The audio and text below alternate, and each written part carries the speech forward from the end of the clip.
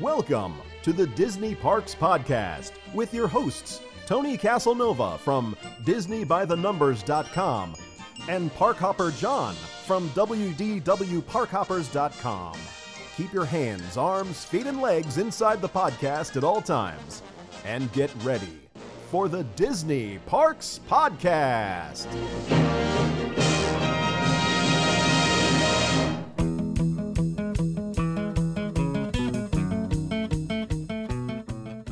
Today's podcast is sponsored by Dreams by Design Travel. Dreams by Design wants your vacation to be a happy adventure where families can have fun together. They believe that a magical vacation begins with careful planning, and that is exactly what you will receive with this authorized Disney vacation planner. Remember, services are free, and make sure to tell your travel planner that the Disney Parks Podcast sent you. So visit dreamsbydesigntravel.com today. And now, the Disney Parks Podcast Infotainment segment.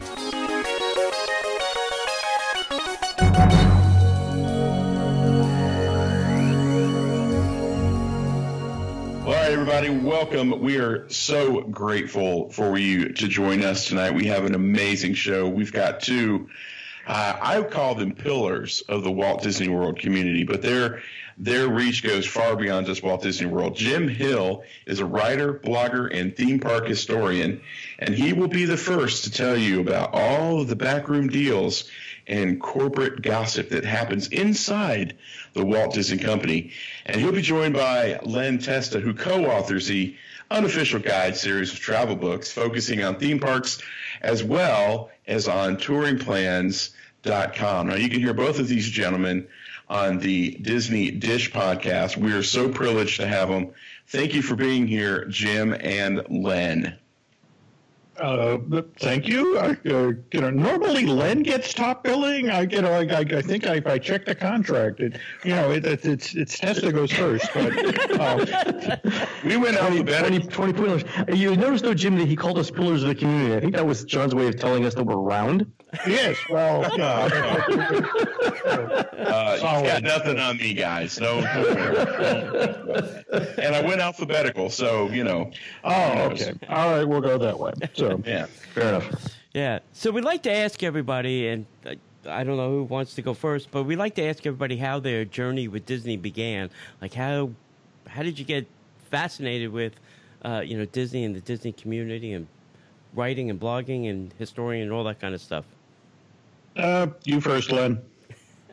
All right. So back in the 1970s, early 1970s, when it was required by law that everyone's grandparents moved to Florida, my grandparents moved to Florida from Ohio. So they moved in 72. And I think in 74, my twin sister and I went down to spend the summer with my grandparents, and they took us to Disney World the first time.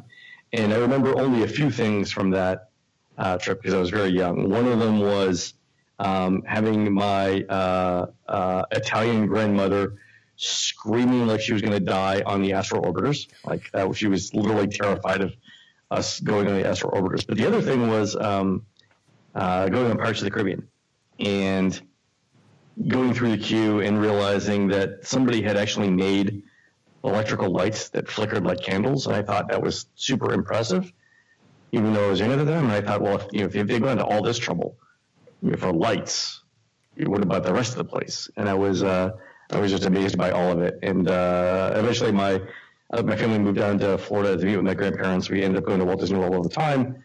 And that was how it all started. Wow. Yeah, and my side of the fence, I mean, I'm old. I mean, literally, I'm an old person. So, I watched, the original Wonderful World of Color with Walt Disney. And, every Sunday night, in fact, it was a threat that my parents held over my head that, did you get your homework done? Are your clothes ready for school? If not, no Wonderful World of Color. Right. And the episodes that fascinated me, don't get me wrong, I'm a big Humphrey the Bear fan. When he showed up, that was cool. But it was the behind the scene one, the Imagineering ones where they showed you, Small World and Primeval World going into the New York World's Fair, or working on LinkedIn, and it's like, this is cool. And literally it started there. Though actually, to be honest, an almost better story is how Len and I sort of got together. Oh yeah, let's hear that.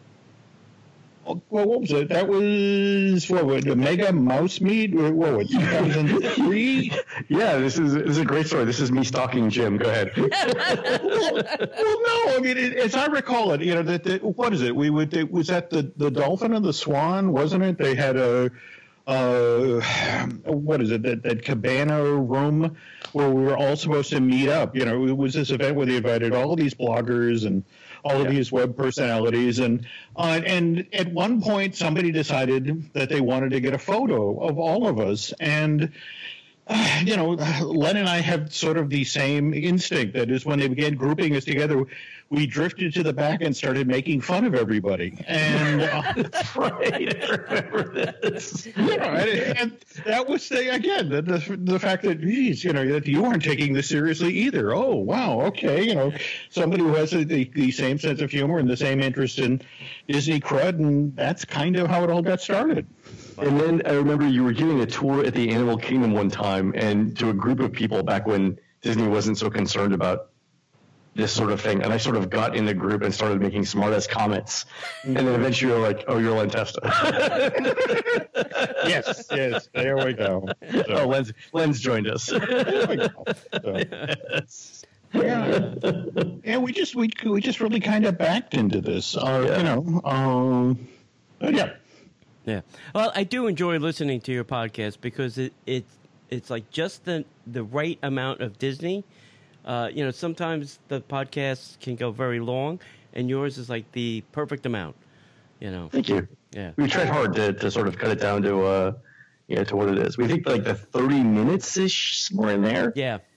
Maybe slightly less, but yeah, that's about it. Yeah. Yeah. And let's not forget Aaron Adams, our wonderful producer, who weighs in with a machete. Again, the 2 and 3 hours that Len and I record get back to the 30 minutes that are almost listenable. Right. So yeah, God bless him. Aaron Adams makes us sound way better than we do. Because when I go back and I listen to the shows, I remember how we recorded it, and then I listen to how good it is when it turned out. I'm like. And for the first 5 minutes I'm listening, I'm like, yeah, Jim and I are really good. And then I realize all the stuff that's not being said. I'm like, Aaron's really good. There we go. Good. Well, that's the better living through technology, I always say. It is. God bless him. Yeah, we once compared notes, and I think we said for every minute that the show records, it takes 3 minutes to edit. Yeah. So Aaron's listening to the show 3 times as much as anyone else. Yeah, wow. That sounds about right. And how he's not on medication, I don't know. Well, I was about to say, every so often we have to coach him in off the ledge. It's like, it's going to be okay. We'll get better, I swear. Yeah. Medical marijuana will be legal in Indiana soon. I'm telling you, Aaron. How long have you guys been doing that podcast together? Oh, jeez. I don't know. So I think the first one we recorded, we were actually in the Magic Kingdom, was 2012. Oh, wow. Yeah. And just to see if it would work. So we walked around the Magic Kingdom sort of talking about the history of the parks and maybe what was coming up. Because I think at the time New Fantasyland was just getting ready to happen. And we did that. We did all 4 parks, and then we walked around the resorts. And those are the first shows we put on iTunes. And people loved them. Yeah. In fact, I think to this day, I think the walking around the parks episodes are the most popular of any of our episodes. Mm. And then we did a show, a live show.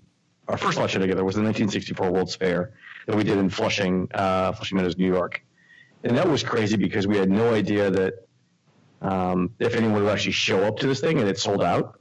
Mm. Oh wow! But I think we worked for 2 weeks on that script. Yeah. But the way we worked on it was Jim did 2 weeks of work and I did 2 weeks of work, and we didn't tell each other what we were doing, and then brought it together, and it worked really well. I mean, it sounds really good. The research on it was incredible. The stuff that we came up with, some of it I'd never heard of before. Yeah. Oh, that's awesome. And then we've done a couple of other. We sold out another event in New York, and then we did an event last year in World where we did Unbuilt Disney. And then this year, Jim's doing an event in November, right? Jim, next month, you're doing an event. Yeah, we're what is it? Drew Taylor, the gentleman I do the fine tuning podcast with. He and I are down there. I want to say the 9th through the 12th, and Disney won't let us call it this, but it's Pixar in the park, and basically it's focusing on how Pixar Animation Studios came in and the various shows, attractions, all that. That's cool. Yeah, very cool. It's a great idea. Yeah. It's awesome. All right, so one of the reasons that we wanted to bring you gentlemen on was because we wanted to talk about some of the things that are coming, and we all have thoughts and we hear rumors and stuff. So to just kind of ease into it, we know about Walt Disney World's 50th anniversary coming up. So far, what do we know is definitely on the books, as much as can definitely be on the books at Disney, coming up for the 50th anniversary? Yikes. Jimmy, you want to take this one? Okay. Well, for starters, we know about the illuminations at Epcot. In fact, supposedly it's kind of ironic that the Magic Kingdom is the first theme park, but if you talk with the people who are prepping the 50th event, this event's really going to be centered around Epcot. That the whole brand new illumination show, and that this is where you're supposed to end up every night. As for over at the Kingdom, there's been, obviously we're going to see the Tron coaster come online a little early, but it will be, stressed as a 50th anniversary attraction. Likewise, it's kind of ironic that we're going to see, Star Wars Galaxy's Edge open late 2019. Oh, by the way, Len, are you hearing anything about Anaheim being delayed? I was getting some queries today about, that Anaheim may miss its May window for next year. So if you look at the blackout dates, they're a good indicator of where they think Disneyland is. I think the blackout dates start June 21st and end first week of September. So I'm thinking June 21st, they'll probably do, a week, 10 days, 2 weeks of cast member previews, media previews, Club 33 previews, et cetera, et cetera. Mm-hmm. And then, so first week of July, official opening, that'll run for 2 months. And then I think they start letting deluxe pass holders in. And then, so I think, late June is still, if you look at the pass holder dates, it's still then. Well, maybe we'll talk about this. Why don't we break a little news here while we're on the show with, the Disney by the numbers guys. You guys know that Bugs Land closed back on September 4th at California Adventure, right? Right.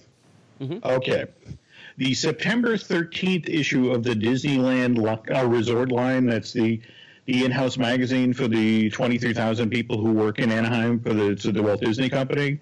They did an article about the closure of the land, and here's a quote from the piece. So cast members from all over the resort came out during 2 cast-only events in late August to say an emotional goodbye the week before construction began to transform the area into an exciting new superhero-themed land scheduled to open in 2020. Wow.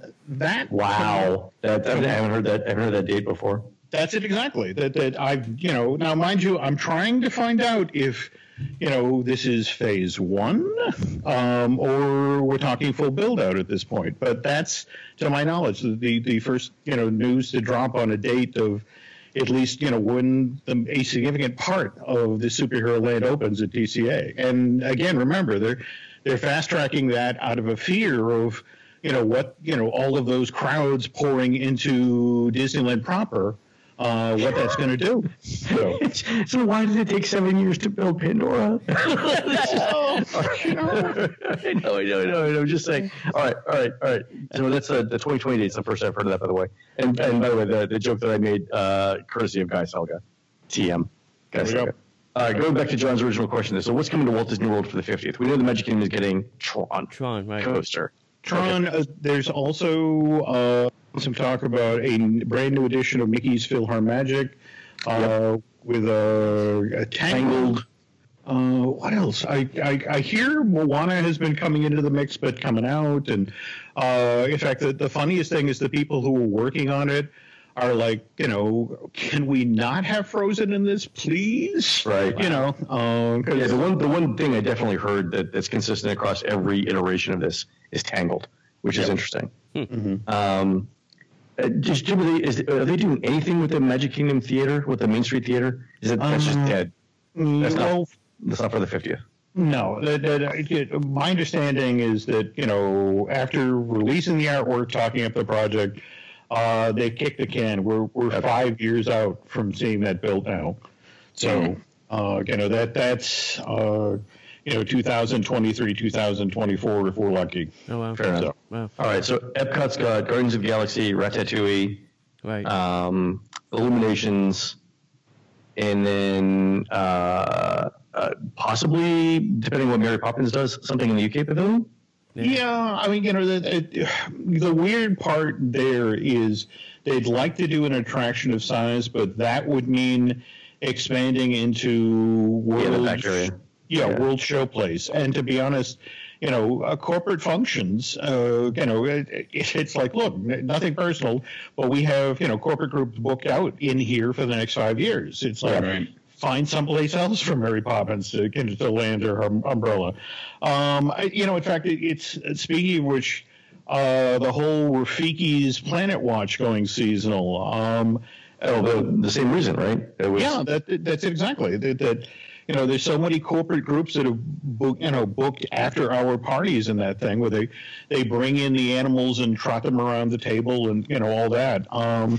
So many of the groups that have done it previously love it and have booked it again. So, yeah, I mean, I know everyone would love the new Zootopia attraction to go in there. And in fact, when I was out for a Ralph Breaks the Internet, the long lead event this past summer, I got talking with one of the gentlemen who's working on Ralph Breaks the Internet, who was also working on the Zootopia attraction, and he's like, "Yep, we've done the work. We're waiting for somebody to turn the key." So, so that's that. So, Animal Kingdom getting anything else for the 50th? Well,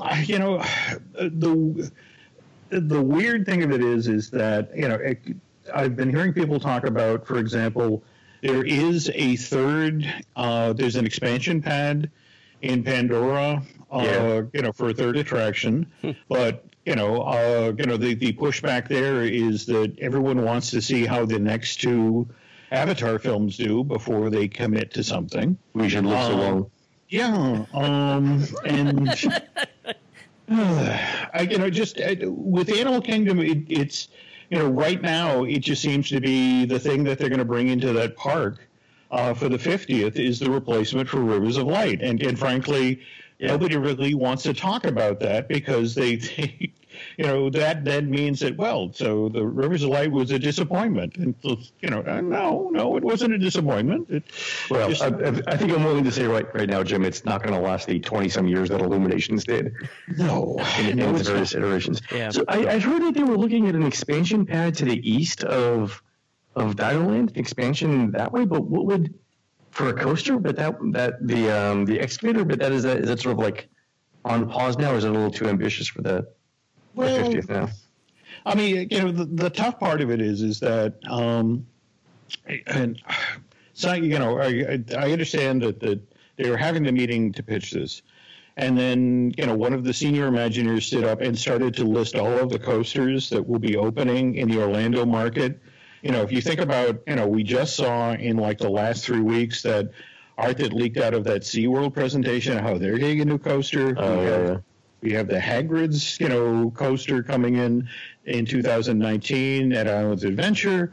We have the Tron coaster, and it's like, guys, we're kind of overdrawn at the coaster bank. And let's not forget that, somewhere out there, provided that this Benedict Cumberbatch Grinch does well, is the Mount Crumpet family coaster that Universal has been talking about forever, which they view, oddly enough, as as their response to Seven Dwarfs Mine Train. How about the name of the mountain in That's it exactly. Yeah. Is it really? I didn't know that name. Yeah, on Corbett. Wow. So. All right, and then we know Studios is getting Galaxy's Edge, Mickey Minnie's Runaway Railway. Yeah, And I mean, that's the thing. It's just sort of like, oh boy, let's get another coaster because, it's not like a new one of those has come into our market, in the past 5 years. Okay. So, And World is also getting the gondolas. That's next year. mhm. Right. We'll see. We'll have the DVC Resort over at Fort Orleans. We'll have the Riviera opening. What else am I missing? Construction. Caribbean, Yeah. Caribbean Beach. And, Caribbean Beach, they- Riviera. Yeah. Coronado Springs. Coronado. Thank you. Mhm. Yeah. Yeah. So that should all be open by 2021. I don't think the Star Wars Hotel is 2021. Do you, Jim? I don't know if you saw the latest rounds of drone photographs or flyover shots, but they're definitely doing site prep. I mean, they're definitely repositioning the MGM entrance off of World Drive to be that for the hotel. But yeah, I guess. Remember the site of this hotel was on a chunk of wetlands that, was directly across from, sort of the backlot area of the studios. And they've been doing the test footings and they've discovered this was originally designated as a wetlands. Right. They've got to take a lot more work before they can put a hotel back there. Oh, Jim, yeah, that reminds me. Also the new Marriott Hotel. Mm-hmm. Oh, yes, yeah. It's sort of By the tennis courts of the Swan and Dolphin, the boutique 300 room. Mhm. And I just blinked, and there was another thing. What was it? There's a hotel going on Buena Vista up Hotel Plaza. And I want to say it's like a 14-story. It's not Best Western, but it's going to be like up near the north part of that road, right off of 535. 535. And there's the Marriott over on Awful World Drive. Mm-hmm. Is it not World Drive? What is it? But it's the one back by Bonnet Creek. Bonnet Creek. Yeah, that one. Yeah. And, they're anticipating with the new ramp coming off of 4, Hotel Plaza will become, that much more of a hotbed, especially for the 50th. So, yeah, I mean, and let's not forget, the obvious. It's also the 50th. There'll be parades, there'll be shows in the park, the usual crud, and, all sorts of merch that you're supposed to buy. I mean, if you look at the, what Disneyland did for its 50th back in 2005, you can pretty much anticipate the Anaheim playbook is coming to Orlando. In fact, it's kind of interesting. I think Len and I talked about this previously, how they're looking back at how they handled when the Main Street Electrical Parade supposedly glowed away forever at Disneyland in '96. Evidently, that's exactly how they're planning on promoting and framing when Illumination shuts down, next summer into the fall at Walt Disney World. Giant wave of merch, lots of big push about you have to come and see it one last time. And, they've already supposedly built into the calendar an announced close date and then the real close 4 to 6 weeks later to be able to extend it when they, look at the record crowds. Let's keep this up. So I had. Go ahead, John.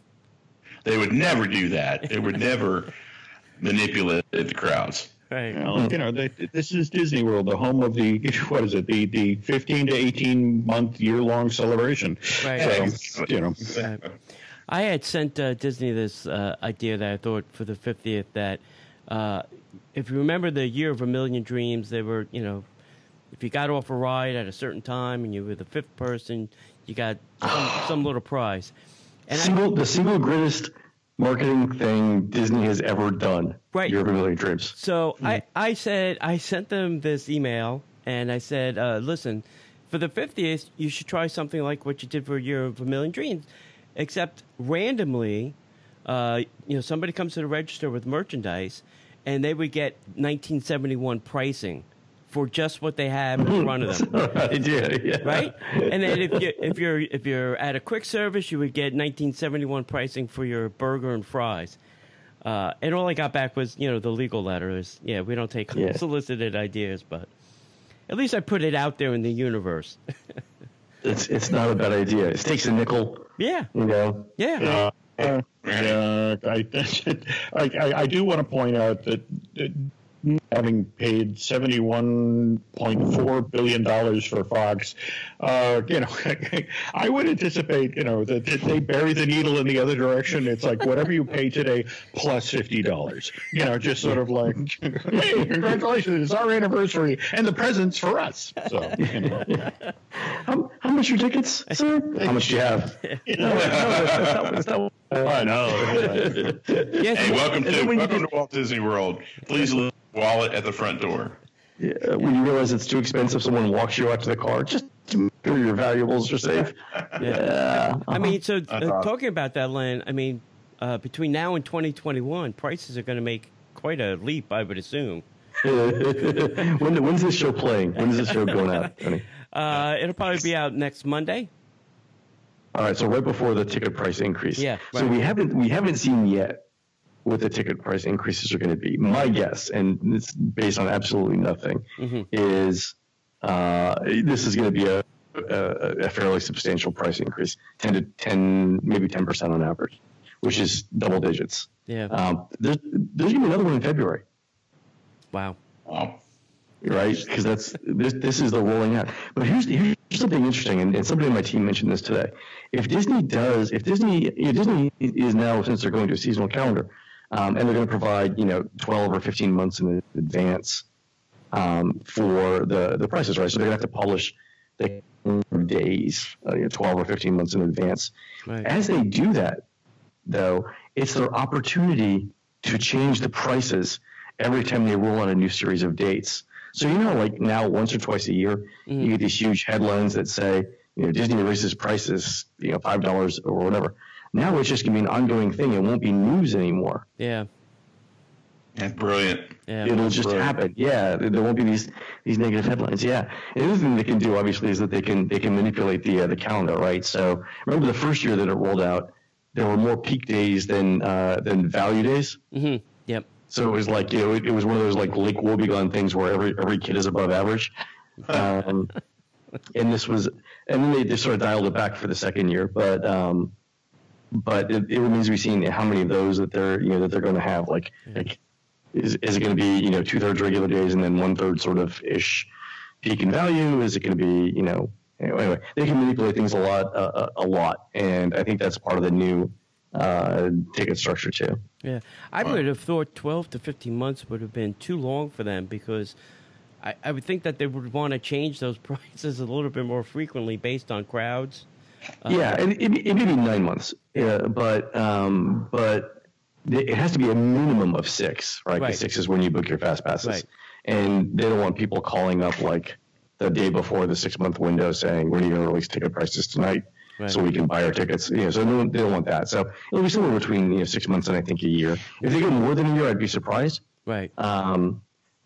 Because to your point, they won't be able to raise prices as much. Yeah. But they could still raise prices at any time. They could say that our current pricing is this. Yeah. Right. Our current pricing for tickets that you buy in December 2019 is $129 a day. But it doesn't mean they can't change it later on. Right. Right. All right, so we've talked about attractions. We've talked about hotels. Are you guys hearing any rumble? Oh, I'm sorry. We've also talked about price increases. Jim, the other thing that's coming is the Mission Space Restaurant. Yeah. Thank you for leading me there, John. Hey, welcome. Okay. So the other thing I wanted to ask is, you guys heard anything about any new entertainment shows, mainly parades? Because we're kind of light in the parade department here. Well, Well, Go ahead. Well, there's been continual chatter of a East Coast version of Paint the Night, the parade that debuted for Disneyland's 60th. And I can quite easily see that coming out to Orlando. But to be honest, when it comes to the entertainment stuff, especially these days, it's, I don't know, I was having a conversation with, a veteran Disneyland employee recently, and he was talking about how he got lucky enough to pitch a parade at the parks. And, and he put together this wonderful Disney sea-themed parade where, there was, you had Lilo and Stitch surfing and, the squid from 20,000 Leagues, Nautilus, and the manager sat there very attentively and said, okay, this is good. All right. And then they proceeded to walk up to the whiteboard and say, okay. And this will give you some idea of when this parade was pitched. They wrote on the board, Pirates of the Caribbean, High School Musical, and what were the two? Oh, Frozen, and I forget the other property, but it was like, look, if you don't have in your parade one of these 3 or 4 elements that the company is pushing now, we won't, I can guarantee you when it goes up to the board, we're looking for money to build this thing, they won't get behind it. Right now, what we're going to see in the parks is kind of conditional on, say, for example, how Mary Poppins Return does, how Frozen 2 does next November, how, or, for that matter, how Toy Story 4 does next June. I mean, there's, this is how the Walt Disney Company works right now. It's really, for example, not a coincidence that, we saw the Guardians attraction greenlit, for Epcot the summer that Guardians Volume 2 came out and did, such tremendous business. So, I hate to be crude here, guys, but it kind of depends on how films do over the next 2 years as to what we'll see for entertainment for the parks for the 50th. Wow. I really do miss a nighttime show at the Magic Kingdom. I'm just going to say that. What do you think of Happily Ever After?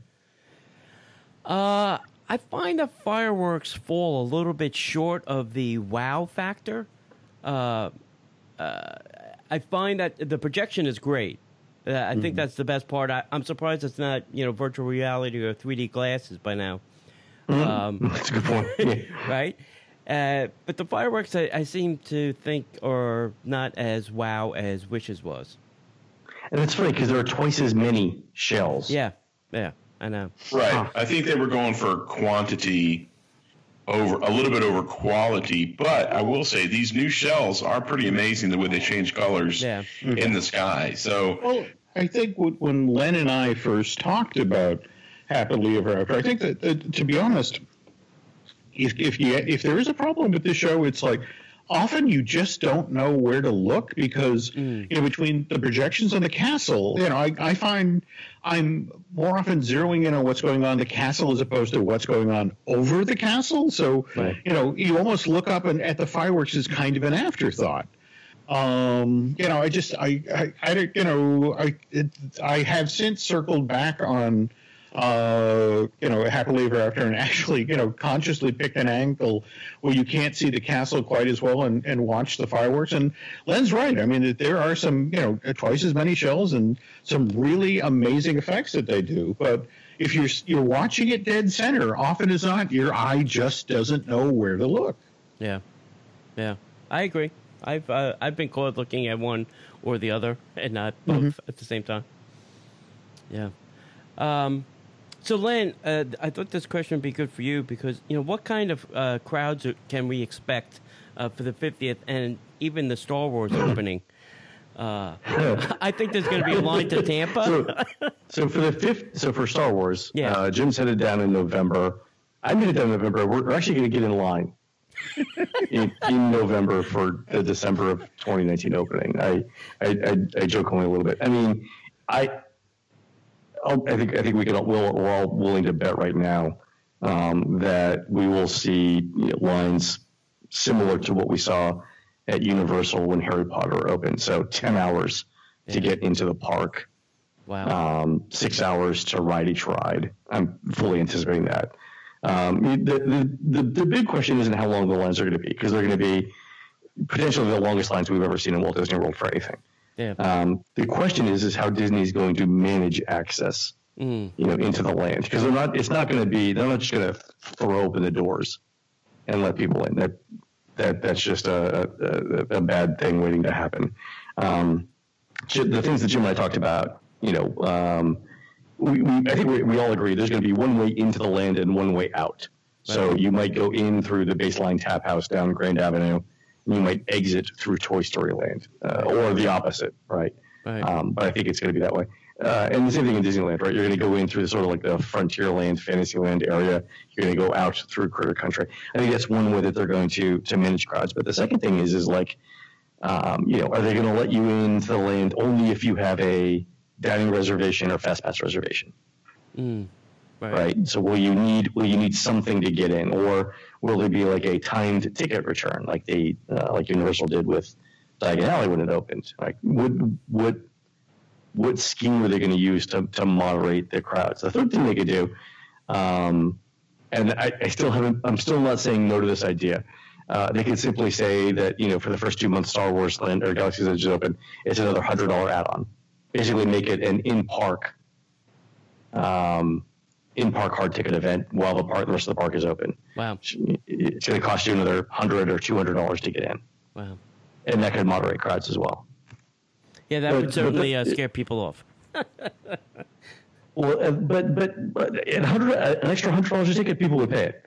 Yeah. I have no doubt right now.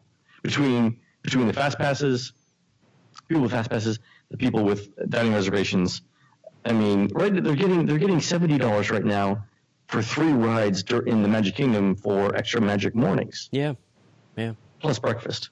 Right. So people wouldn't give you $100 to go see supposedly the 2 best rides that Disney's ever built. I think $100 is nothing. Yeah. I have a friend down here who believes that they should raise like the daily ticket to like $500 just to thin out the herd. Laurel, the love of my life and my partner, says that she would gladly pay twice as much to see half as many people in the park. Yeah. But here's the thing that I'm sort of like mulling over. They could do that hard ticket event, right? There's nothing that says that they couldn't. When Disney announced this new ticket pricing thing, I specifically asked Disney, like, why didn't you go to per park per day pricing, right? Because you would think if you're really trying to moderate the crowds, right? If the whole purpose of this complicated ticket thing, if the whole purpose of it is to balance out crowds, right? Why not just charge more for the studios in December of 2019, right? Why not jack up the price to $150 a day? Right. Yeah. And they didn't. And I think it was one of 2 things. Either they didn't want to make that leap yet, right? Where people had to say, I'm going to visit this park on this day. Maybe they thought that was just too much to ask people to specify what park they're going to be on which day. Or they thought it was just too complicated from a systems perspective. Right. But I was like, if you really want to moderate crowds, you would increase the prices on days where parks are debuting new things. Right, and that's the ultimate supply and demand. But then the other thing that I thought of, I think Jim, you were the one that may have said this. Disney already knows 6 months in advance which park you're going to visit, 2 months in advance, because you're making fast pass reservations. Yeah. So they kind of already know you're going to be there anyway. Right. Yeah, anyway. Yeah. What was I thinking? The After Dark event that they do, at the Magic Kingdom. I love that event. I've been several times. Me too. And I swear, if they did that once a month in each of the park, I would have no reason for an annual pass. I would gladly give up my annual pass and just do that once a month in each of the They're fantastic, aren't they? Yeah. I mean, the food is good. There's not that many people there. Nope. Everyone seems happy to be there, even the cast members. Yeah. There's really nothing wrong with it. There's no pushing, no shoving. There's no backpacks slapping you in the back of the head. It's not hot. Yeah, it's not hot. Yeah, I think it's lovely. Yeah. I was telling Jim, my younger sister did extra magic morning at the Magic Kingdom last weekend, 2 weekends ago. Okay. and she got stuck on the monorail between the Contemporary and the Magic Kingdom. So she actually got there 15 minutes late. Was really upset. But by the time she got there like at 8 o'clock or 8:10 or whatever, when it was supposed to start at 7:45. But by like 8:45, she had done every ride a couple of times with her daughter. Had been over to Pinocchio's, eaten as much food as they wanted to eat, and then the cast members walked her over to It's a Small World and said, stand here because the ride's about to open. The first one's on, and so even though she had 50 minutes in the land and paid $70 for it, she called me like at 9:30 and said, "This is the best thing I've ever bought in Walt Disney World." And was just amazed by it, and so she's going to the studios version this weekend. Oh wow. That's great. Very cool. Yeah, going to the Toy Story. Yeah, but the Toy Story one should have more food. But it's one of those things where for the Magic Kingdom they're going to double the number of attractions coming up in December and only adding $10 to the price. And it's one of those things where, like, I think the after hours thing, they finally hit on an event where we all agree that's an appropriate price for the amount of entertainment that you get. But if you didn't think about that, they could run an extra magic morning, a regular park day, and then an after hours event at night, and basically sell the park 3 times in a day. And there are a few days this year where that happens. Yeah. Where they sell the same park 3 times. Wow. That's amazing. Yeah. I never That's thought of truly it like amazing. that. And I could see paying for each of those things. Like I can rationalize in my head saying, do 2 of those 3 things. Right. That's great. Well, now remember though that where this gets interesting and is the Star Wars Hotel. That Oh yeah. once that opens, you have how people have always talked about, for example, there are when it comes to Disney fans, there are those with that huge sense of false entitlement. And there were DVC members who actually have, bought, points and that sort of thing. And that's real entitlement. Yeah. Think about what it's going to be like when you have that hotel open. And, that's a hotel full of people who, what do you mean I have to pay for, Magic Mornings? I'm in the hotel. I'm supposed to be able to go over there and have special interactive missions. These people are going to be, wandering through the marketplace and, out by the ruins and that sort of thing with their own itineraries that have been created as part of their, 2 and 3 day stays at the hotel. That's, for me, that's where this gets fascinating, because when you factor in the day guests, the people who are staying at the resort and, feel like they should have Magic Morning, and the people staying at the Star Wars Hotel where they absolutely feel like they should be able to get in there early every single day they're staying in the hotel. I mean, we're in kind of, terra incognito when it comes to the impact this 14-acre land is going to have on the resort. Yeah. Jim, how many rooms do you think that this hotel will have? I'm hearing like 300 to 400. Well, as I've had it explained to me, that at phase 1 will be 400 rooms. Okay. But if you can look at the site, there are actually room for 2 300-room wings, and at full build, and this is the thing I have to caution: at absolutely full build out, it'll be 1,000 rooms and no more. But how are they going to manage the gameplay for 1,000 rooms? Yeah. Well, see, that's the thing. All right, and one of the things that I've been told repeatedly by the Galaxy's Edge team is that you can't see it when you look at the land as it's under construction now, but there is in fact, there's room for a 3rd expansion pad. So, there'll be another attraction coming that will help mitigate the crowds. There's also evidently a plan whereby they could, at least in Orlando, bump out into the old Pixar Place area. I'm sure you've seen right now between, the way people go into Toy Story Midway Mania, come in and go out facing into the land. Right. The old Boulevard section itself is still available. The problem is right now there's a service road that runs between around where the old end of the street was, and where the construction for Galaxy's Edge is located right now. But it's a service road. You could quite easily. Well, it's Florida. You can dig down. You just have to have adequate drainage. So all right. So I know that Pixar Place is gonna. Disney announced a couple of weeks ago that it's going to be Metroville. Right. From Incredibles 2, but that's not any actual construction. That's basically character greetings and props and stuff like that. Pretty much on the facades. Okay, so they can still do any kind of construction that they wanted there. Mm-hmm. All right, fair enough. Interesting though. I don't know if you saw what they just did for Hong Kong though. They've included a couple of oversized versions of Sid's toys, the sort of monster mutant toys for Halloween over there. And evidently on the heels of the Christmas holiday lighting package that debuts, oddly enough, next month, November 8th, supposedly for maybe not 2019, because obviously, Disney doesn't necessarily need another reason for people to crowd into that park at 2019, but 2020 or 2021, we'll see special Toy Story Halloween themed decorations going in there. Oh, nice. Yep. I like that. Huh. Yeah. That's fascinating. So let me go back. You said something about a third pad site in Star Wars.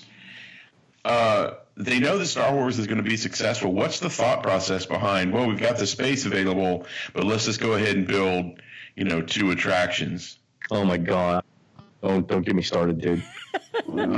I mean, it's all right. Well, let's start with the obvious one. And now, I think it was on a recent show we were just talking about the fact that when New Fantasyland opened in 2012, that was how many acres? 11, 14, something like that. Okay, so and that then allowed them to put another 5,000 people into the park? 5,000 people, yeah. Okay. That's what's kind of intriguing about Galaxy's Edge. So this is 14 acres, right? And is that you're thinking as well that another 5, 7? How many? So then I think the Star Wars Galaxy Edge are 9 acres, right? I think we may have got 12. I think New Fantasyland was 11. I think this one's 14. But it's just there's a lot. For example, Oga's Cantina. That they've been talking about, where you can finally go into, especially Disneyland, they're kind of losing their minds over the notion of, oh my God, you can get alcohol inside of Disneyland for the first time ever, and the people at Epcot are like, wow, geez, that's a deal breaker. I'd never go to a park that serves alcohol. Yeah, they're now kind of trying to figure out with Oga's Cantina, are we going to have Adventurers Club 2, where people go in and nurse a beverage for hours? Yeah. How do you churn? How are we going to get people out of these things and get them out to the marketplace to shop, or go for that? Oh yeah, because they said that there's going to be a band there. What if you just can sit through the entire set? Yeah. Wow. So. That's interesting. Oh, by the way, Jim, did you see that? On the Solo DVD, yes. The extras that they confirmed some of the details that we had said literally like 2 years ago about it. That you're smuggling. If you lose your cargo, bounty hunters will know about it. Did you see all that? Yeah, and it just that's the funny part of it, because it evidently I don't know if you guys know about, for example, what they were originally planning on doing with the Disney Princesses meet and greet at the Magic Kingdom. There was originally supposed to be this component where it was keying off of your Magic Band, and up in the corner of the room there was going to be this sort of discreet, lit from behind a monitor like a teleprompter. That's it exactly. So it was like, Len, here you are. You come down from New York, and how is your, how is Laurel? And just Cinderella was going to know a whole lot about you. Wow. And eventually, I guess they play tested it, and the reaction was that was creepy. It's just sort of like, it's Cinderella looking in my bedroom. Don't get a window at night. That sort of thing. Sort of like jilted ex-wife, that sort of thing.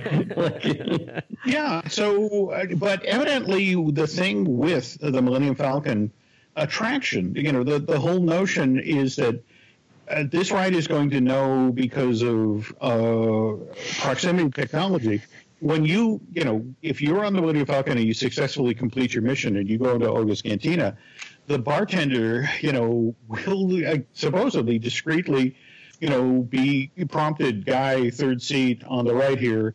Hey, you did really well. This drink's on the house, and there's a few credits in your account. Conversely, if you drop the cargo, the cast member who plays Hondo is supposed to be able to zero in on you using a tablet, to find out if you're in there with your family at a table, having lunch, suddenly there'll be a guy, a bounty hunter looming over the table, and you lost me my cargo. There's a lot of stuff they're proposing doing in Galaxy Edge that, frankly, Orlando is perfectly happy to let Anaheim Disneyland do it the first time. Yeah, exactly. Let that first round of lawsuits break out, and then we'll decide what we do in Orlando. So, Well, I'm still waiting for It's a Small World to wish me a happy birthday, because that's what I was promised with the Magic Band. So, if they can pull that trick off, that'd be awesome. Yeah, Jim, I forgot to. This is a great point. Whatever happened to scene ones, Jim? Remember that? Remember when scene ones were a thing, Jim? I mean, I don't know what to tell you. There were, there was a whole revenue stream. Oh my God! For example, you were talking about Small World wishing you a happy birthday, that sort of thing. There would. You were supposed to be able, before you left home, to be able to design your own Mary Blair-esque, Small World figure that would then appear on a flat screen in the attraction, that you were then going to be allowed through, a Disney-sponsored printing service to, you were going to be able to get the coffee mug, the T-shirt, the mouse pad, All right, so let's go back though. Let's go back for the listeners though who don't know or haven't heard the term scene one. Yep. So back when Disney first announced, My Disney Experience, Fast Pass Plus, and the Magic Bands, the idea was that they were going to invest millions of dollars in making each attraction, or all the big attractions, somewhat customizable and personalized to you. So like Jim pointed out, one idea was that you'd be able to see your own custom doll in It's a Small World. But we thought that, like, remember when they redid the queue for Peter Pan? That was supposed to be a scene one as well. There's supposed to be customization in there, for Magic Bands, and they were going to do this throughout the entire park. Like Rock and Roller Coaster was going to get stuff, and where it was linked to your Magic Band, and you could either do stuff at home, or you could, when you got home, you could customize, parts of the ride experience, or something that you did on the ride would be available for a video. There's just this massive amount of investment that they were going to put into linking your experience on the ride to, starting at the beginning of the ride to your Magic Band. And they were called, the sort of like the overarching project was like scene ones. Right. And then it never happened. And then, I think, was it Shanghai? What killed it, Jim? Well, to be honest, the irony is what killed it was sort of the rise of the iPhone.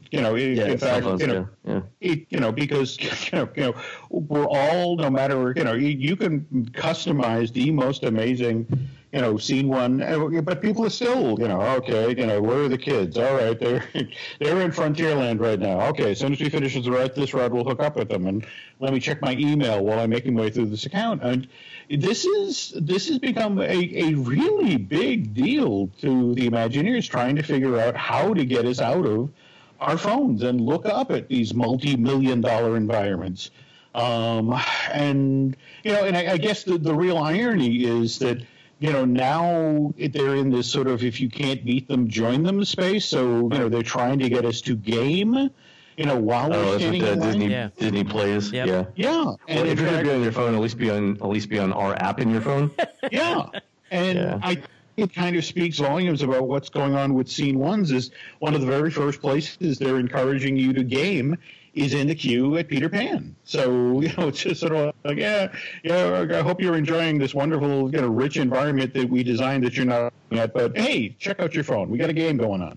Yeah. So, there's two questions, and then we'll kind of wrap up. So these revolve around the Skyliner.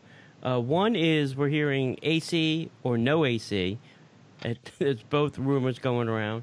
And then somebody was saying that they have gondola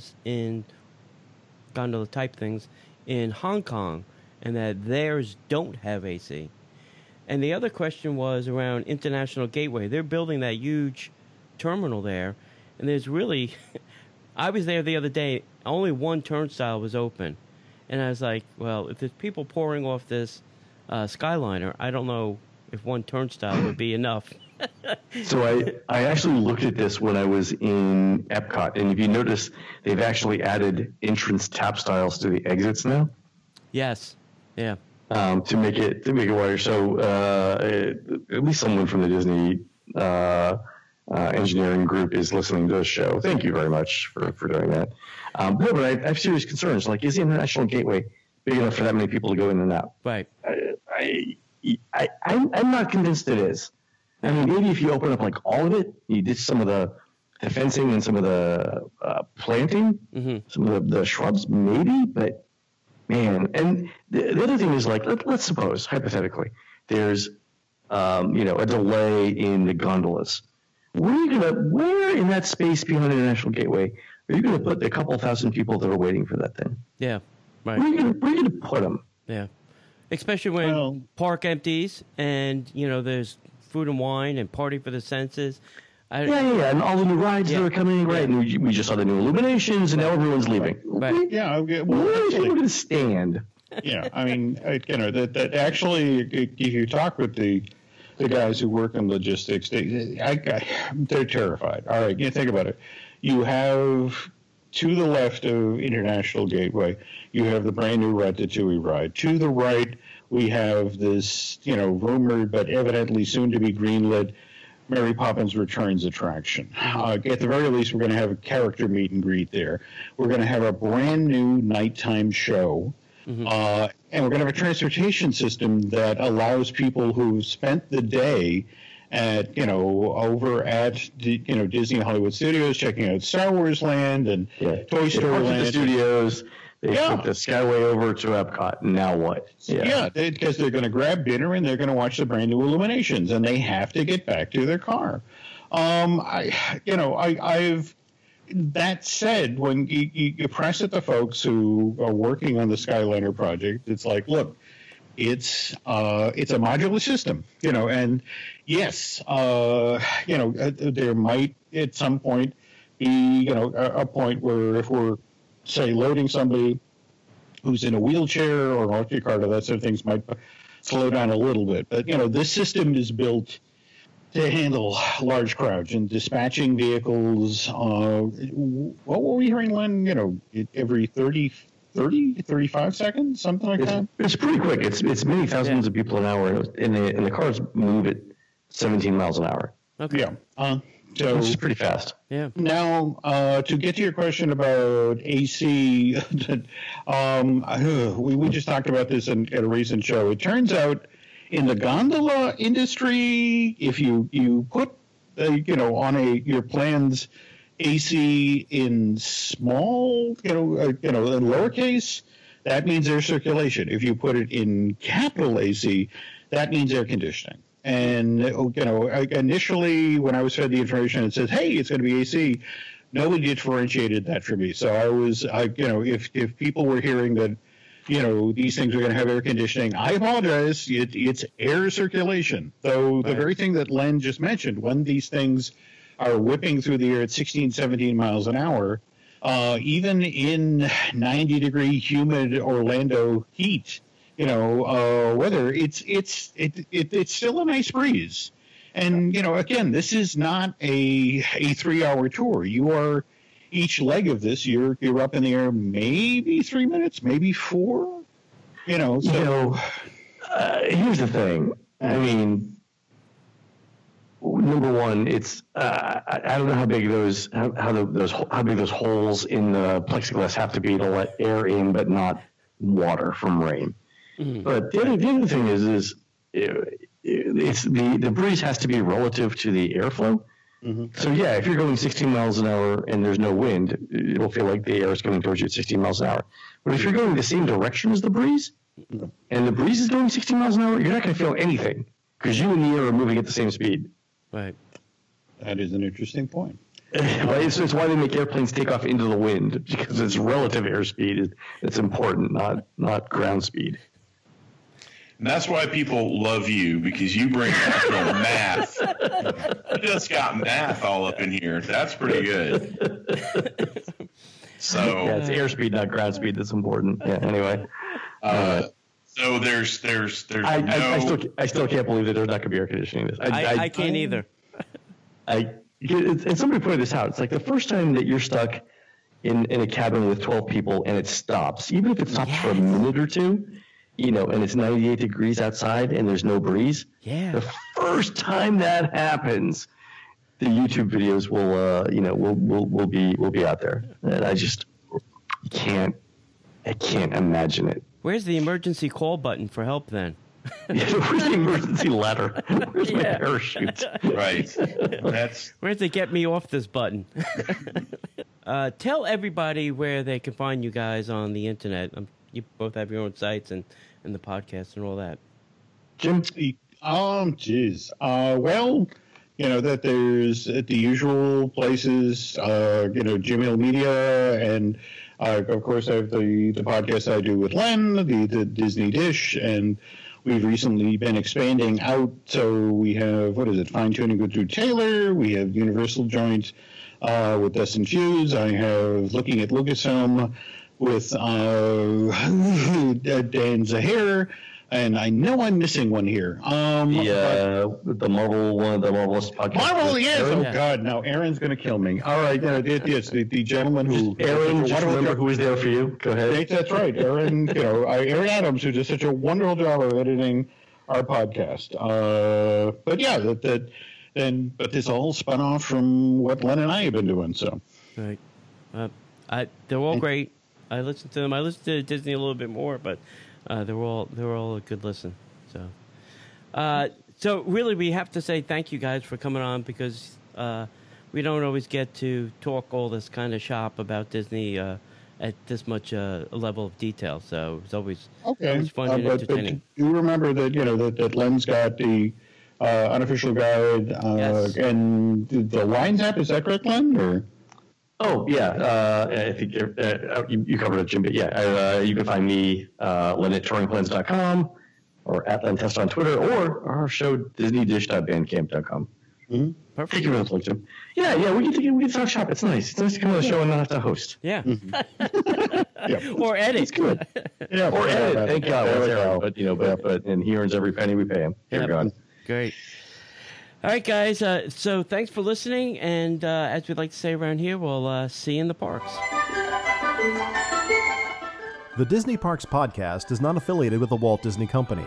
All Disney parks, attractions, lands, shows, event names, etc. are registered trademarks of the Walt Disney Company. Like a bolt out of the blue, fate steps in and sees